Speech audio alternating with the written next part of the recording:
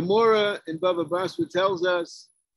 that Avraham Avinu had around his neck an Evan Tova, a beautiful pearl, a precious stone, a diamond, whatever you want to call it. And the Rashba explains it was the power of speech. With the power of speech, he was able to take people who were far away from belief in Hashem, involved in Avodah Zorah, involved in all kinds of nonsense and nourishkeit and taivas and who knows what,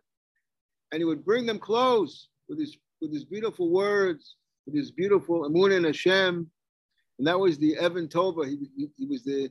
expressing the Shechina, bringing them under the Shechina, bringing them to Kedusha, healing their midos, healing their lack of faith in Hashem, instilling faith in them, and uplifting them and elevating them, and showering upon them Kedusha and the experience and the knowledge, the wonder of Hashem, the beauty of life, the beauty of wisdom, the beauty of Torah, the beauty of mitzvah, the beauty of chesed. He would win everybody and be able to bring everybody under the Tachlis Kanfei Shechina.